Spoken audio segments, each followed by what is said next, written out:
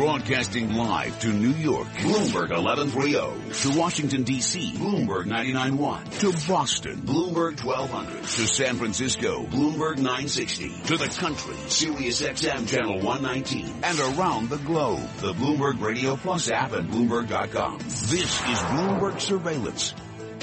Good morning. It is 7:30 on Wall Street. I'm Michael McKee along with Tom Keene. There is a lot going on, sort of Merger Monday today. Let's get right to it. Starwood accepting an improved bid from Marriott International. Now $13.6 billion tops the offer from the group of investors led by China's Anbang Insurance Group. Starwood shares up 3% in early trading. WL Ross Holdings will buy Nexio Solutions from the private equity group TPG. Stock and cash and enterprise value of $1.67 billion. By the way, WL Ross will change its name to Nexio Solutions. WL Ross shares not trading yet, but they were down just 0.1% on Friday. Sherwin-Williams, the largest U.S. paint retailer, going to buy its competitor, Valspar, $9.3 billion in cash. Right now, Sherwin-Williams shares down 2%. Valspar shares up 27% so far this morning.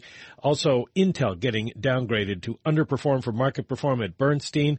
A 12-month target price of $26 a share. They closed at $32.68 on Friday. Right now, stock down 1.7%. Now let's check in with Michael Barr and get the latest world and national headlines. Michael? Mike, thank you very much. President Obama will meet today with Cuban President Raul Castro. This is a historic visit, and it's a historic opportunity to engage directly with the Cuban people and to forge new agreements and commercial deals, to build new ties between our two peoples, and for me to lay out my vision for a future that's brighter than our past. The president in Cuba will attend a formal welcoming ceremony and meeting with Castro at the Palace of the Revolution and a state dinner in the evening.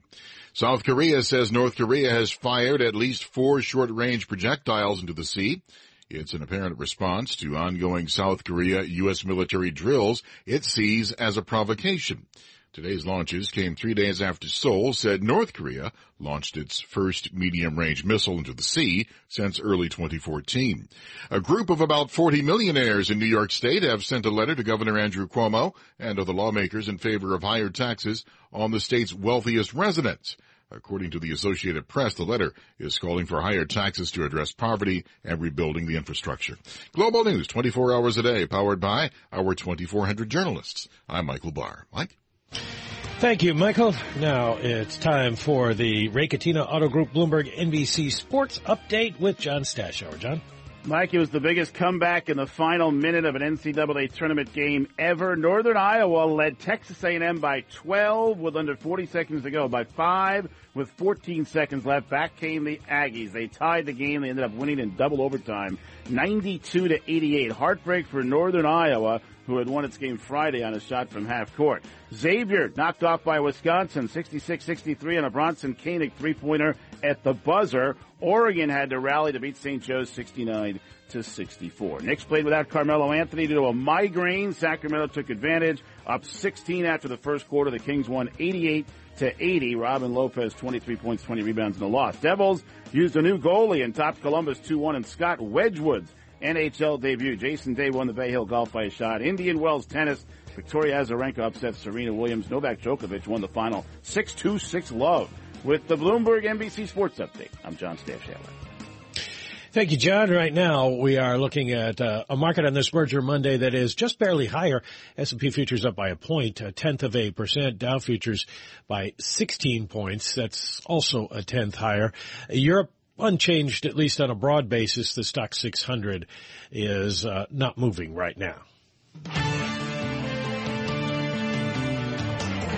Welcome back to Bloomberg Surveillance. I'm Michael McKee along with Tom Keene. We are looking at a dollar index on the day that is unchanged at 95.109, but the dollar is higher against the yen, 111.50, not going to be welcomed news in Tokyo. The euro is a little bit higher, 112.73, which is not something they want to see either. Time now for the Bloomberg NJIT STEM report, brought to you by New Jersey Institute of Technology, partnering with government and industry to apply the university's world-class research assets to innovate and spur economic growth. Learn more at njit.edu. Here's Bob Moon. Michael, good morning. Coming up on 7:35 on Wall Street, and here's what's making news in science, technology, engineering, and math. After weeks of sniping back and forth through legal briefs and news interviews, Apple and the U.S. Justice Department are due to face off in a California courtroom this week. Apple has asked the U.S. magistrate judge to drop an order to help the FBI hack into a terrorist's iPhone, and a hearing is scheduled for tomorrow. There's word, meantime, that a bug has been found in Apple's encryption, albeit one that the Washington Post reports likely would not have helped the FBI in the Southern California case. Still, Johns Hopkins University researchers report a flaw in Apple's iMessage platform that could enable a skilled attacker to decrypt photos and videos sent as secure instant messages. Johns Hopkins computer science professor Matthew Green told the Post, "It scares me that we're having this conversation about adding backdoors to encryption when we can't even get basic encryption right." And BMW wants to see its work on self-driving vehicles start paying off now. It hopes to use the early technology it's developed to squeeze out cost savings on the factory floor. The car maker is testing suitcase-sized robotic trolleys to move car parts around. And while self-driving cars may not be ready for years, BMW says this automation efficiency drive should help cut costs by 5% per car annually. And that's this morning's Bloomberg NJIT STEM report. Michael. Thank you, Robert. Well, it's a good thing you brought up Apple, because that's what Brian White is here to talk about, a senior equity analyst at Drexel Hamilton. It is, of course, today when Tim Cook is going to go before the public and introduce a new iPhone. But before we get to that, let me just go back to something Bob was talking about, and that is this whole Apple versus the Justice Department case. I'm not going to ask you to tell us how judges are going to rule, but is there a risk to the stock price in this whole dispute? You know, the stock has actually acted fairly well as this dispute has unfolded. So I don't see a risk really as an analyst here in a risk to the stock price. But, you know, I think there is bigger discussion for the tech industry, and I think that's why Apple's taken the stance that it's taken. In long term, how should investors think about it?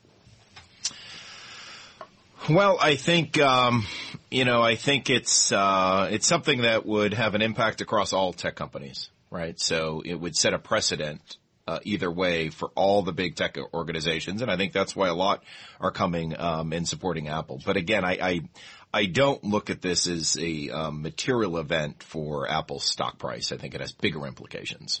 All right. Well, there's a good phrase to pivot to the new iPhone.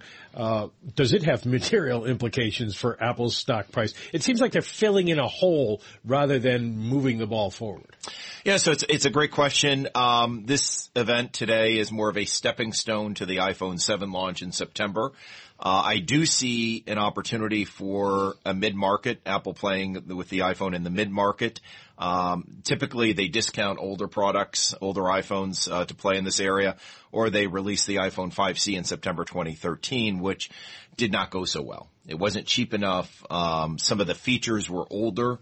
I think today you'll get something that might be $400 to $500 versus $649 for the iPhone 6S today. And it will have some of the updated features of the iPhone 6S, but it'll be smaller at 4 inches. Is this a major development for Apple or incremental? I think it's incremental. You know, they probably don't even totally know how many units they could sell into this mid-market. Mid-market's a huge area.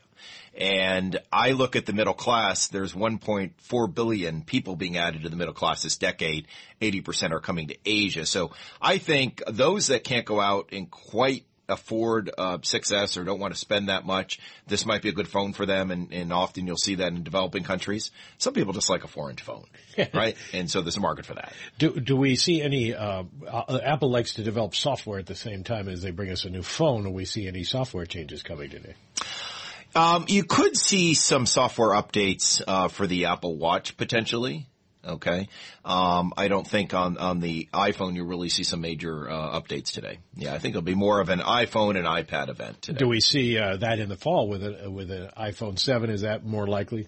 Yeah, definitely you'll get the updated iOS. So that'll be announced probably in June, and then you'll get the update in September with the new iPhone 7, which I think, iPhone 7 should be a big deal. It's the rounded numbers, which come every 2 years, that are really the big iPhone releases, and that's a lot to look forward to. About 30 seconds left. Stock is at 105.95. A little change today ahead of the announcement, but where does it go the rest of this year? I think you want to own the stock here. You know, we have a $200 price target. It's trading at 9 times X cash. It's grown EPS 39% a year. You can look at the S&P. It's grown 5% a year over the last 8 years, and it trades at 16 times. Right. So Apple's very inexpensive here. Brian White, thank you very much from Drexel Hamilton. Of course, Tim Cook and the Apple folks will be out this afternoon. It's like 1 o'clock our time with their latest announcement of the new mid-range iPhone and possibly, as Brian says, something to fix up the software, advance the software in the Apple Watch. And we'll have full details for that for you, of course, on the Bloomberg Advantage with Corey Johnson and Carol Masser this afternoon. Right now, we're looking at, as I said, Apple price that's unchanged at 105.95 and an S&P that's up 1 point at 0.1%. Bloomberg Surveillance is brought to you by Westchester Subaru. Visit westchestersubaru.com.